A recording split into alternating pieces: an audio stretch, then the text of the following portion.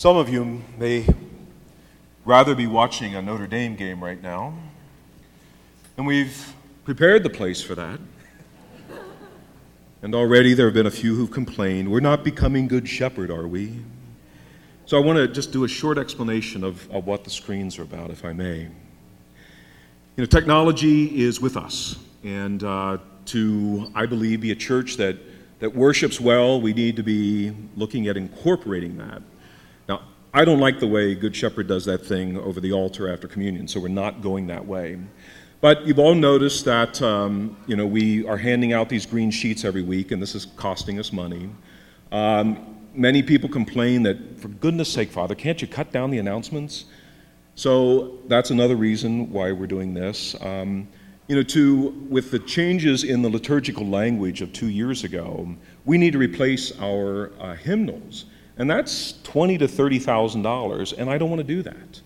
So this we're going to try as an answer to that over time.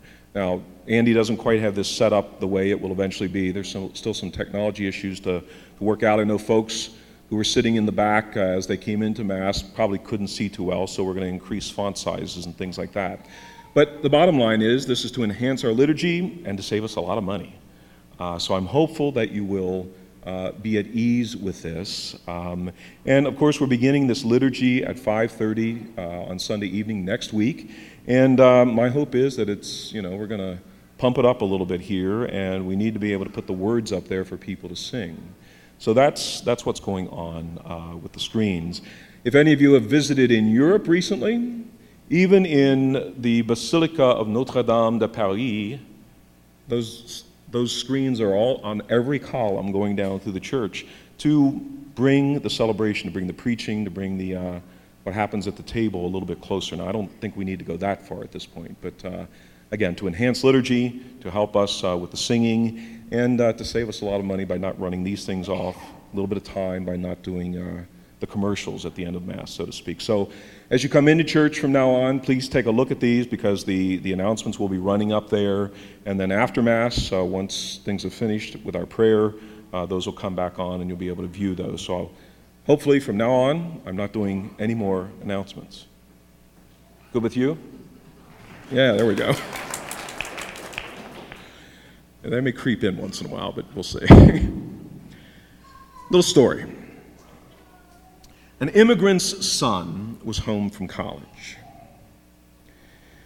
And thinking that he knew how to run his father's store better than his father, he starts in with a litany of how his father should improve things. He says, Dad, you need to organize your accounting. You need to buy a computer. Quit keeping your payables and your receivables by hand. There's no way you can know for sure what your profits are. And before the son could continue, his father interrupts him. And smiling, he said to his son, I arrived in this country 30 years ago, and all I owned was the shirt on my back. And now your sister is an art teacher, your brother is a priest, your other brother is a doctor, and you'll soon be a CPA. Your mother and I own a house and a car and this store. And if you add all of that up and subtract the shirt, there's your profit.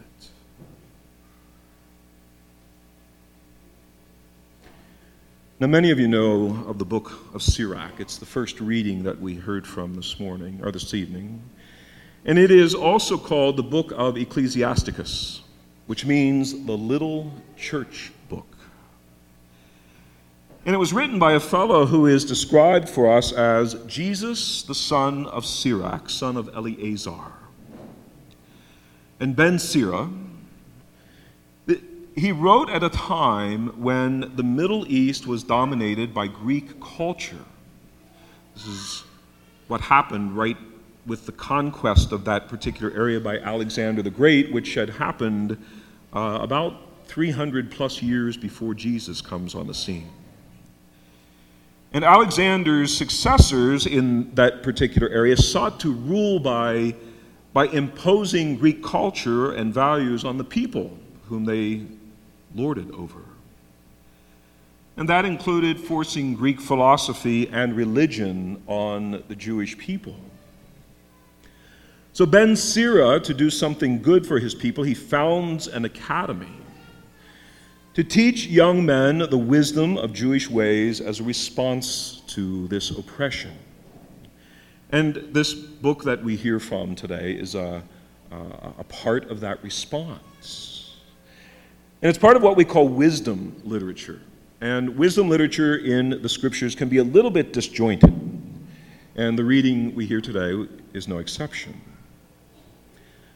But what is interesting is that the same issue we see Ben Sira addressing around 175 BC is the same that Jesus addresses almost 200 years later in our gospel today. And I think we can better appreciate our readings if we can see the contrast revealed between Jewish and Greek cultures. Because you see, in the Greek culture, humility was seen as a vice. You didn't want to be a humble person. But in Hebrew culture, humility is seen as a virtue, and consequently in our Christian culture as well. But sadly, our culture today sees humility almost as did the Greeks. And it's a very handy social tool. We are expected to be humble when honored. We're expected to have a sort of an aw shucks kind of response when people compliment us. But beyond that, we are expected in this culture to be strong and aggressive and in your face. And that's how we see people interacting with one another today. Humility is perceived as weakness. And notice and compensation are always expected for a job well done. And Greek culture placed high emphasis on gaining honors and respect. But when Jesus offers his advice to sit at the lowest place and wait to be invited up higher, he's merely quoting a very popular maxim of the day. Taking a place that was much lower than you should have was an accepted way of gaining notice.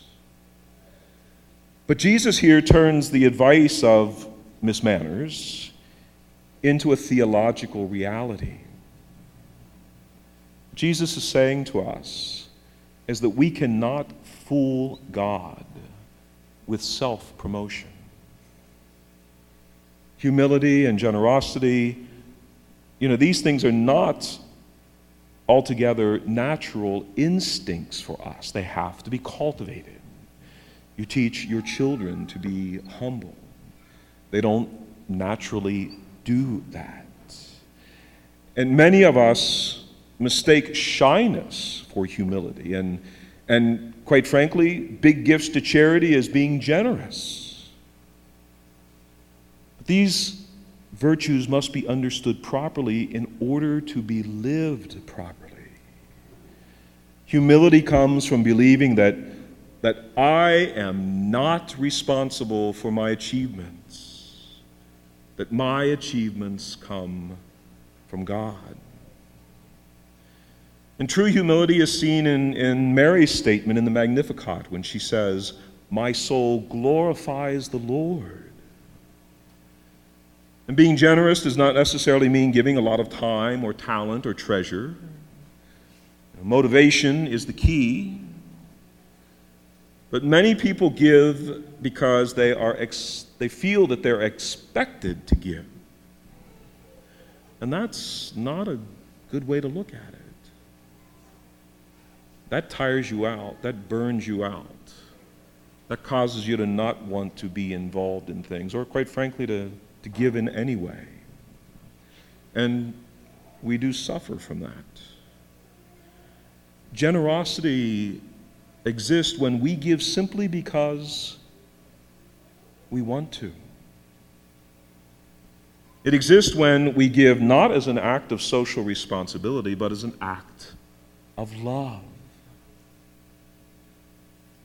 And most of us try to be humble and generous, but we know that we are failing when we become angry because someone has failed to thank us for what we did. Every once in a while, the one person in the office who knows what comes in and keeps track of that, she throws a little advice my way, and she says, wouldn't it be good if maybe you ought to send a note of thanks or acknowledgement or talk to that person after Mass if they've been really, really generous? And to be noticed certainly makes the giver feel good. I'd love to be noticed. But if the pastor does not take notice, gifts can grow smaller. And fundraisers are fond of saying the solicitation for the next gift begins with the thank you for this gift. And psychologically, that is very, very true. But spiritually, it's very revealing. We give expecting notice, and good fundraisers then use this reality to their advantage. We must always challenge our spirituality by questioning our motivation, especially when it comes to humility and to generosity. Why do we do what we do? Why do we give what we give? And humility sees the recipient of our generosity not simply as a poor person who needs help, but as a fellow human being equal in the eyes of God. And we respond generously not because the pastor will say thank you. We respond generously because God has first responded generously to us. God loves us by giving. We love Him by giving. And including the poor in our acts of generosity, and including the parish, is not so much an act of love for the poor or the parish, but an absolute act of love for God. The father in my opening story was never concerned about his wealth. He was concerned only for his children. And his reward was not great wealth. It was happy children. And today we must ask, what do we seek as our reward?